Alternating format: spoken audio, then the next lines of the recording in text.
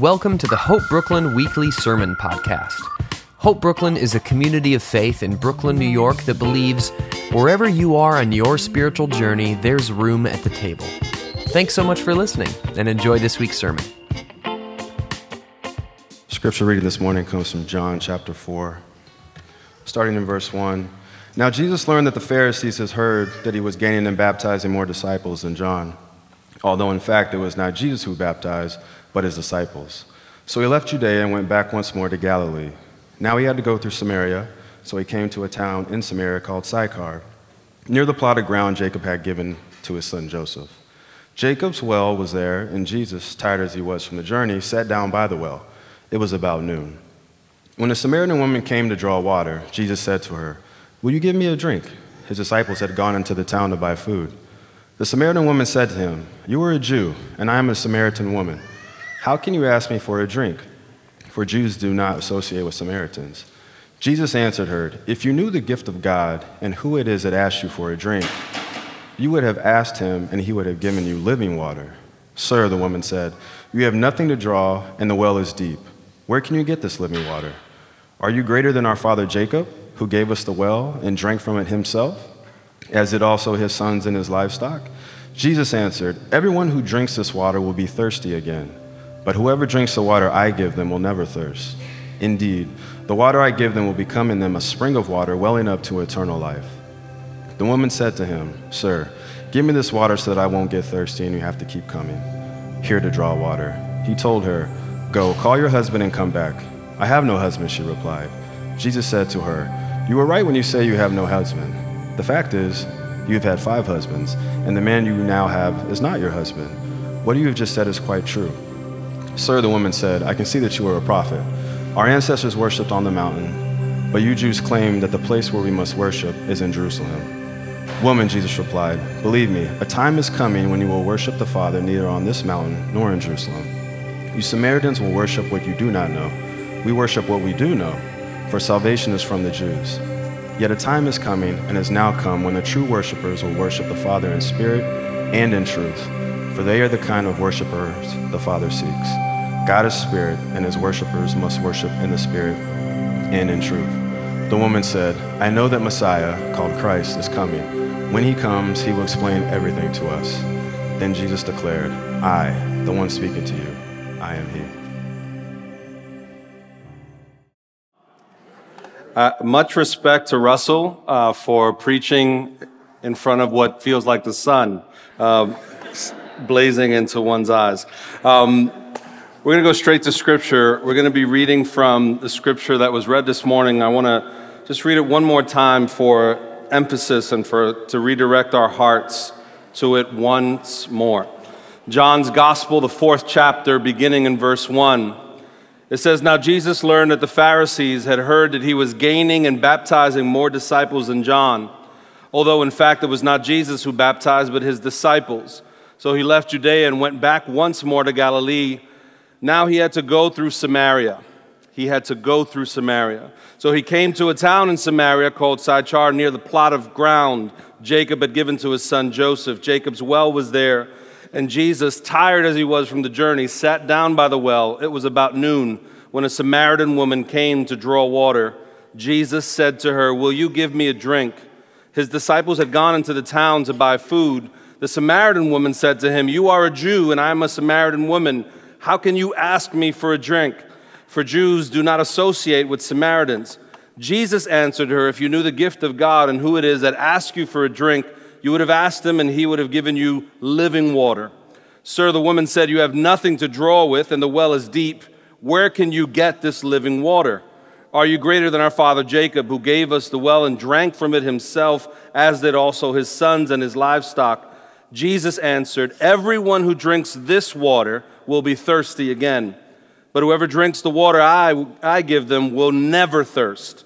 Indeed, the water I give them will become in them a spring of water welling up to eternal life." The woman said to him, "Sir, give me this water so that I won't get thirsty and have to keep coming here to draw water." He told her, "Go call your husband and come back." "I have no husband," she replied. Jesus said to her, "You were right when you say you have no husband. The fact is, You have had 5 husbands, and the man you now have is not your husband. What you have just said is quite true." "Sir," the woman said, "I can see you are a prophet. Our ancestors worshipped on this mountain, but you Jews claim that the place where we must worship is in Jerusalem." "Woman," Jesus replied, "believe me, a time is coming when you will worship the Father neither on this mountain nor in Jerusalem. You Samaritans worship what you do not know. We worship what we do know, for salvation is from the Jews. Yet a time is coming and has now come when the true worshipers will worship the Father in the Spirit and in truth, for they are the kind of worshipers the Father seeks. God is Spirit, and his worshipers must worship in the Spirit and in truth." The woman said, "I know that Messiah called Christ is coming. When he comes, he will explain everything to us." Then Jesus declared, "I, the one speaking to you, am he." Could I invite us to pray? God, we come before your word in reverence, and we come submitting under the power of your word, the weight of your truth, and the revealing of your character to us through your word. Lord Jesus, we pray you would be glorified in our midst. Holy Spirit, we ask that you would fill this place with your presence and reveal Jesus to us in a fresh and living way. And Father, we thank you for the tangible sense of your love that permeates this very room. Lord, help us to leave this place with more than just information about you. Help us to leave this place with a fresh encounter with you, the living God. We pray in Jesus' name, amen. No, it's hard for me to kind of see where everyone's at. Maybe that's on purpose. Maybe a lot of you have jail records or something, and so this just creates a sense of safety. But if I could see, I would love to get a full sense of the answer to this question. So help me out by raising your hand as high as you can so I can get a sense. How many people here in this room are not native New Yorkers? Could you just raise your hand real quick? That is a good amount of you. That is awesome. I'm a native New Yorker. I grew up in Sunset Park, Brooklyn, not too far from here. And one of the things I love about non-native New Yorkers is the expressions that you grow up saying that weren't part of my vernacular. In particular, those from the South. How many Southerners here? All right. And so Southerners taught me a few expressions. One was, "I'd rather watch grass grow." That was an amazing expression.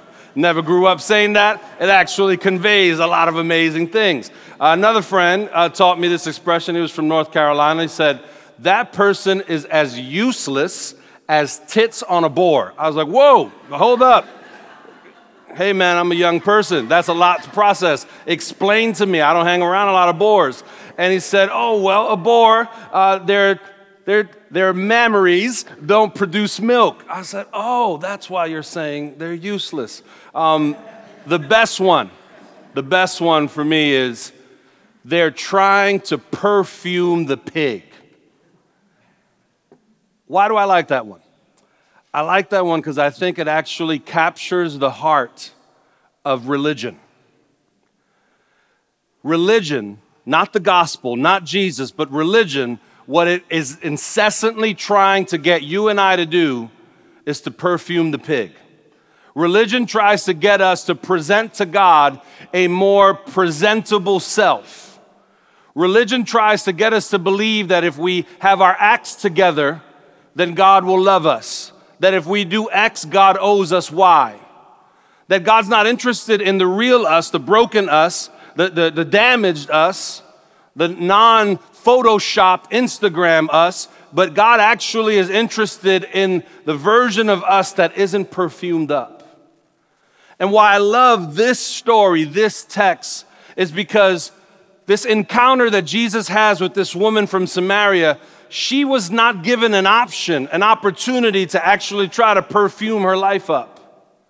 Jesus cuts through the noise and insists that she has a real encounter with his real love, and that she would come to know that he actually loves and wants to know who she really is to the core.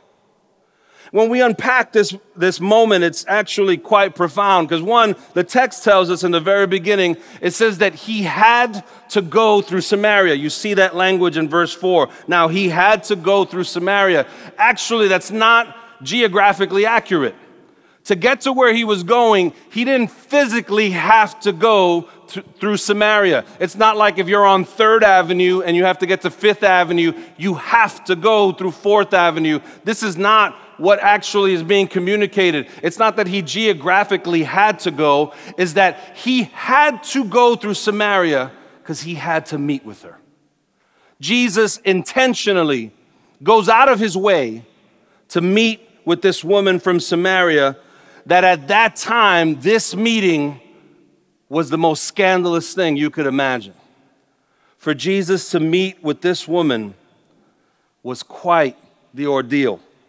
See, Samaritans by the Jews were held in extreme contempt because the Samaritans were considered to be a mixed people, that they had a sense, they were viewed as having mixed purity with respect to their worship. They were people that they mixed worship with pagan rituals, and they were not worshiping Jehovah in a pure way according to the Jews. So they were looked at with animosity. But on top of that, before this moment, actually, if you look up Josephus, the ancient historian, there's something that happens right before this moment, more than likely that has intensified the hatred, the animosity toward the Samaritans, and that it's been told to us historically that Samaritans desecrated the temple, that they threw bones, human remains at the temple. And so now the Jews are incredibly incensed against them. They are fuming at the fact that these people have such a low regard for God. And yet, Scripture tells us Jesus had to go to Samaria. He had to meet with this woman. Now, for some of us, we don't know each other. This is the first time we're in a setting together. And I think it's important for you to know something about me, and that is that I actually have to remind myself I'm a pastor. Because at the core of who I am, the reason I'm a pastor is because I had this incredible encounter with Jesus. The reason why I endure pastoring, and I say endure even though I love it and it's fruitful and it's amazing, but it's hard work. And so for just a plug that I think I want to say, even though it's not part of my notes, pray for your pastors. It's not an easy job. Trust me, we could be doing a lot of other things that would be way easier, that would pay more, that would be less stressful. But why I do what I do, despite the heartache and the tension and the difficulty, is because at the core, fundamentally, before I'm a pastor, I'm someone that I could relate with this text, that I fully agree that Jesus had to come where I was at, that he pursued me. I wasn't looking for God. I had no interest in following him. I was so far from him. The fact that I get to serve him and walk with him is a miracle that never ceases to amaze me. And where God found me was in the most unlikely place. See, my very breathing is a miracle to me. I shouldn't be alive. My mother met my father while my father was married to another woman. And my sister was born, and it caused a great scandal. And at that moment, my mother tells my father, this relationship is over. This was a mistake. I'm going to raise my daughter by myself. To which my father replied and said, no, this is over when I say it's over. And he began to break into her apartment and harass her at the end of her work shift. And sure enough, I'm conceived. And at this point, he says, you're not going to ruin my life again. He takes her to the abortion clinic 3 times. Each time she lies and says she went through with it. And when he realizes she lies, he would beat her to try to force a miscarriage. And the 3rd time she went to the abortion clinic, a woman stopped her in the parking lot and said, don't abort this child. God has a plan for this child. She wept, got on a plane that day, went to Puerto Rico, gave birth to me. 6 months later, my dad passed away. Never knew him. Grew up in a single-parent home during the crack epidemic of the 80s and 90s. See, it's fun to see so many people that are not native New Yorkers come to Brooklyn. When I was a kid, people were running from Brooklyn. People were fleeing as fast as they could. I remember the day I realized Brooklyn changed, and it was about to change even more. I was hanging out in Sunset Park on a Saturday, and I saw white people jogging and no one chasing them. I said, whoa! I began to notice Vespas and cupcake shops and a plethora of MacBooks. I said, this is over. We gotta find a new place to call home. But I'll never forget, during that time, seeing the most heart-wrenching brokenness you could imagine. I remember the distinct fear at the age of 8, leaving my house thinking I could get stabbed today. 8-year-olds shouldn't have to have those thoughts. I remember leaving my apartment in the in-between hallway before you exited the building fully, where there would be people with syringes hanging from their veins. At the age of 14, Jesus arrested my heart. I was on a basketball court hanging out with my friends, getting high, because we actually believed we played better basketball under the influence of weed. It was just a silly notion, but you couldn't tell us otherwise. Weed, and at night when it was not lit. We just thought that's when the real ballers come out. And smoking weed, my friend Frankie comes and begins to talk to me about Jesus. And I was so annoyed that he would mess up my high. So I said, I'm gonna get this church kid high. So I began to blow smoke in his face, the whole conversation. He never left. I think he thoroughly enjoyed telling me about Jesus that day. He said, Sunday, I'm gonna come pick you up to church. Came and brought me to church. I'll never forget that Sunday, being in a setting like this, in a room full of people that didn't just believe in God, but I had the sense they enjoyed him. They knew him. I felt a presence that day that I never felt before. And at the age of 14, September 26, 1994, I declared Jesus the Lord of my life. He had to go through Samaria because he's attracted to our brokenness. He pursues us. His love is a rescuing, pursuing, relentless kind of love. And this woman experiences this in the most profound ways. He had to go, and as he goes, he begins to talk to her about water. This conversation about water wasn't just coincidental. See, for both Jews and Samaritans, water would not just be a substance that we drink. For them, it symbolized revelation, insight from a God who washes over us, cleanses us. And so this request for physical water, it facilitates this greater conversation that Jesus has with this woman. And as he asks her for water, something deeper is happening. For one, not only was she a Samaritan, and that was scandalous enough, she was a woman. Now you have to understand, it takes some mental gymnastics to get yourself to figure out what it was like at that culture to be a woman. As much as women can feel that they're still disempowered today and still don't enjoy equality, back then we can't even fathom. There's actual historical writings of lawyers and judges in their courtroom proceedings that they would say, if 3 women testify against a man, maybe you should consider the guilt of the man. 3. 5, maybe he's pretty guilty. The regard for women was so low. But in particular, not just was she a woman, but she was a Samaritan woman who was considered impure, who was considered an outcast. And in this culture, it was believed you would become unclean by just mere physical association. If you were touched by something that was, or someone that was considered unclean, you became unclean.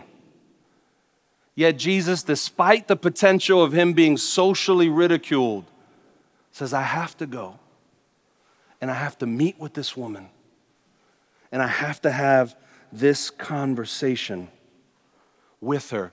And the moment of profound truth was not only is he willing to be seen in public with this Samaritan woman, but he takes it a step further. He says, "Give me something to drink." At this moment, Jesus is willing to drink from the same cup that she puts her mouth to. Now, I'm a lot of things, but I don't do well if someone like takes my cup and drinks it and then passes it. I'm like, no, you can have it. You can have it. It's fine. Enjoy it. You clearly wanted it. Enjoy it. Or if someone like takes a bite of my food, says, "Here, have it." Like, "Oh, here, have the plate." Are any germaphobes in the house? So my wife is extreme germaphobe. When our kids get sick, I feel like I live in the Center for Disease Control. Like it's just fumigating everything and washing everything. This goes beyond germs. This is a social disaster for Jesus. A spiritually crazy act. To not only ask her to give him something to drink, but be willing to drink from her cup. Because that cup symbolized way more than something used to drink water. See, we find out that this woman had multiple marriages, 5 marriages to be exact, and that she's with a man now, but that this man is not her husband. And I'll be honest, when I was a teenager and I first came to Christ and I read this text, not understanding what was happening culturally, from my context, I thought, man, maybe this woman's a little loose. That's a lot of husbands. I thought of some single women, it's like they can't find a man. She found 5, Like this is intense. And a number 6. What's going on? Not knowing culturally, historically, women didn't have the power to initiate a divorce. So this is not a moment where Jesus is meeting with someone who's just promiscuous and adulterous and breaking marriage covenants just left and right. This is a woman who has been discarded 5 times, who a man has committed himself to her and said, I'll care for you, I'll provide for you, I'll cover you, and then just abandons her. And this was not just an emotional abandonment. This meant 5 times her security, her financial stability, her protection in this violent, driven world was shattered 5 times. Jesus is telling this woman, I want to drink from your cup. It also says that the time of day she went to go and draw water was not the time of day that most people would draw water. They would draw water in the early parts of the day before the blazing sun would come. But because of that, she chooses to draw water at a time where no one would be at the well. She didn't want to be around people that looked down at her, that whispered about her. Imagine the rumors, the shame that she had to carry. She didn't want to be around people. And I'm sure they didn't want to be around her. And at this moment, Jesus tells her the most profound thing she could ever hear. I want to drink from your cup.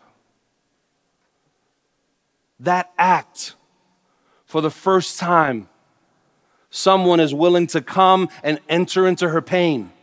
Someone is willing to embrace all the fragility of her life. Someone is willing to get close enough to say, I know you as you really are. See, Jesus cut through it and said it was a moment where he wanted to reveal to her how much he knew her so that she would know he's not just asking me for something to drink because he doesn't know who I am. He wanted her to know I'm here. I'm subjecting myself to public shame. People are going to think things about me. I'm up close and I want you to give me a cup to drink knowing full well your history.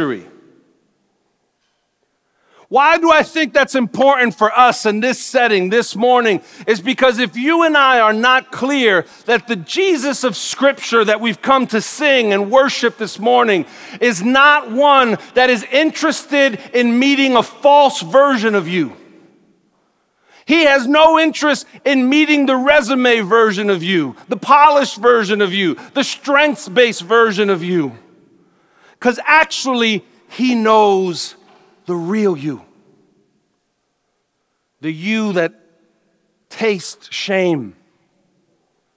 The you that carries regret. The you that's been abandoned. The form of you that doesn't feel like you'll ever measure up.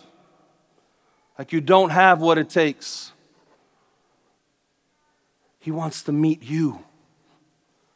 And he wants you to know he knows you fully and loves you still. I don't know about you, but that is the most compelling good news I could ever hear, because there are people that love me, but they don't know me. They know me from afar. They know me up here. But to know me and love me, to know me fully, very few. My wife, we've been married for 12 years. This past July, we celebrated 12 years. We have 3 amazing children. And she knows me better than anybody. And her love toward me is painful because I know she's loving the real me. The me that other people would say, oh, I'm cutting that guy off. I can't believe he said that. He did that. I thought he was a Christian. He's a pastor. She loves that guy. Not because of what I do, but because of who I am. It's the closest physical human representation of how the love of God meets us. Jesus tells this woman, I want to drink from the cup of your shame, from the cup of your abandonment, from the cup of your pain, from the remorse you feel, from the victimizing that has happened in your life, from what's been done to you and what you've done to others. I want to drink from that cup. And why is that good news for all of us in this room? That the reason why it's good news is because the same Jesus that talks to this woman is talking to us this morning and saying, I want to drink from your cup. I want to taste your pain. I want to enter into your sorrow. I want to meet you as you really are. And what this points ultimately to is that what Jesus has done on our behalf through the cross is that at the cross, he tasted everyone's cup. He tasted the cup of our shame. He tasted the cup of our sin, of our brokenness. He tasted the worst parts of us, and he fully tasted it, immersed himself in it. 2 Corinthians 5:19-21 says, he who knew no sin became sin for us, that we might become the righteousness of God in Christ Jesus. Jesus fully tastes all of our shame, all of our guilt, all of our pain. And in that act at the cross, he meets us there as he met this woman at the well. Jesus this morning wants to meet you in the raw places of your life. He wants to meet you in the heart of your battle with addiction. He wants to meet you in your self-hatred. He wants to meet you in the midst of your depression and your anxiety. He wants to meet you in your loneliness. He wants to meet you in all the raw, unprocessed places of your life. And he wants to love you with an uncomfortable love. A love that mentally is hard to process, that you're waiting for him to run. You're waiting for him to say, when you find this out about me, you'll leave me. And he is unflinching, unrelenting, ever present. The cross declares the finality, the strength, the immovability of his love. And today he wants every single one of us to know that that's where he wants to meet us. The real us, meeting the real Jesus and being transformed from his grace. Why do I want that for you as I want it for me? Because I ultimately want it for people that may never step foot in this room. I'm here today because I'm provoked and my heart is moved when I think of people just like me, that if someone like you didn't meet me at the basketball court, that someone like you didn't come to where I was at, the way Jesus came to this woman where she was at, that I wouldn't know grace, I wouldn't know love, I would still be steeped in darkness. If you're here, if you've tasted this grace, if you claim to follow Jesus, and that grace doesn't compel you and force you and move you to go to people like this woman that think that God is against them and that God would have nothing to do with them, I would encourage you to drink deeply of his grace yet again. If grace is not moving you outward the way it moved Jesus, then it hasn't really touched the core of our life. But when grace moves you, touches you, transforms you, you go to the highways and the byways, to anybody who you possibly can come across, to let them know that you found bread. And you offer it to them freely the way God has offered it to you. What would it look like if today you and I went from giving a false self to Jesus to actually giving our true self, letting him meet with us as we really are, that we might be deeply transformed and go out into the world to all that are broken, that are lost, those that are broken by failure and those that are broken with success, and point them to one who has living water. Could I invite us to stand? As the worship team comes forward, and in a moment, we'll have a time to respond in song and receive communion. If you feel comfortable, could I invite you to raise your hands in the presence of God?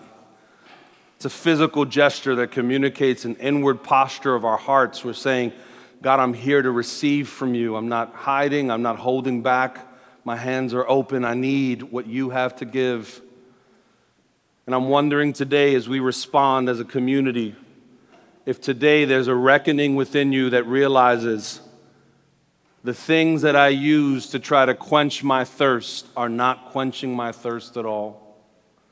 That today you realize my job isn't fully satisfying me. My income, my relationships, they end up leaving me thirsty. But today, the living Jesus offers you living water that he promises will never leave you thirsty. Jesus, I pray for this amazing community. I ask that this people would drink deeply from your living waters. That throughout this room there would be people, wherever they're at on their journey, that they would come to realize that your love is relentless, it pursues them, you are bent toward them, you desire them, and you are desperate for them to know your grace in full, that you know them fully and yet you still love them. Today, would we drink those waters afresh, or even drink for the very first time? And God, I pray as a community, let this community be a place where there's springs of living water, where the thirsty throughout this city could come and drink waters that will deeply satisfy them. Jesus, meet us even now as you met this woman at the well long ago. May your living presence fill this place. In Jesus' name. Let's respond to God in our hearts. direct our prayers to him even now as we worship and then partake in communion as a community.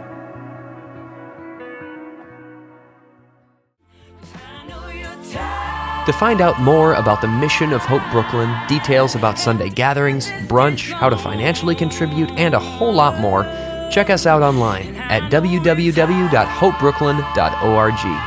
Thanks to Liz Weiss at lizweiss.com for the music, and to you for tuning in. See you next week.